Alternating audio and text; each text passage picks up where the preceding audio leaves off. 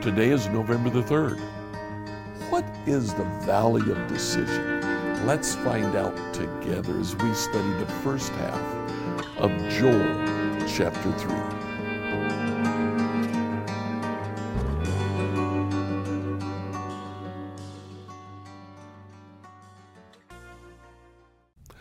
Now in Joel chapter 3, Joel moves on to the end times. He starts by saying, at the time of those events, says the Lord, when I restore the prosperity of Judah and Jerusalem, I will gather the armies of the world into the valley of Jehoshaphat. There I'll judge them for harming my people, my special possession, for scattering my people among the nations, and for dividing up my land. The valley of Jehoshaphat. This occurs again in verses 11 and 12.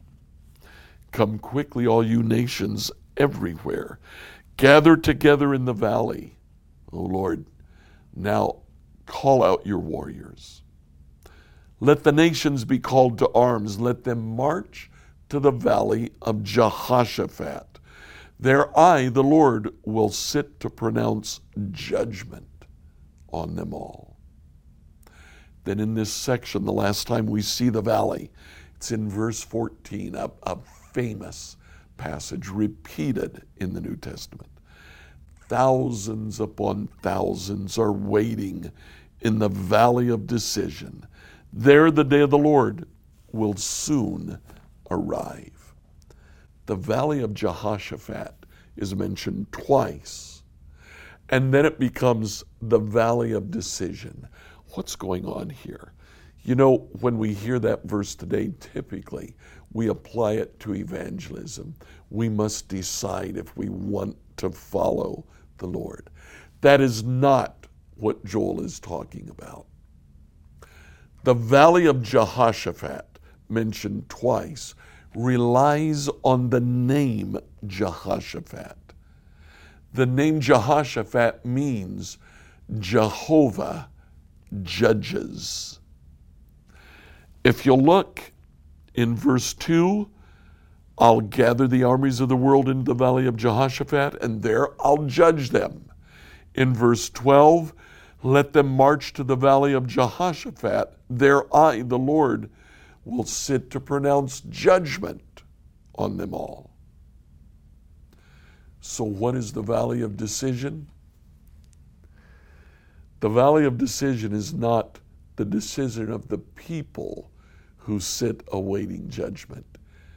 It's the decision of the judge. It's the verdict. In fact, in other places, this very word is translated verdict. This is what the judge decides.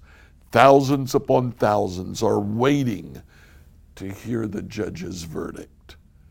There, the day of the Lord will soon arrive. The sun and the moon will grow dark, and the stars will no longer shine. The Lord's voice will roar from Zion and thunder from Jerusalem. The heavens and the earth will shake.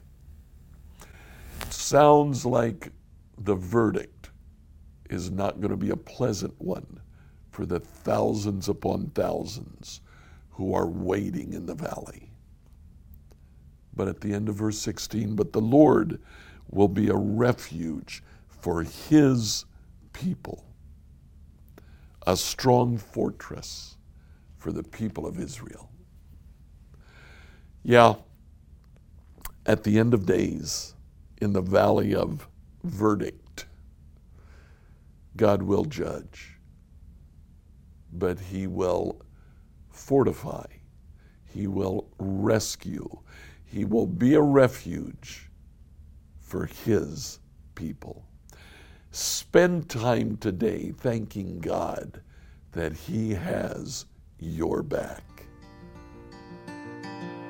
Please like, follow, and subscribe to this devotional on whatever platform you used to listen to it. Email your questions to us at questions at becomehope.com. Tomorrow, we'll address the question, what happens at the end?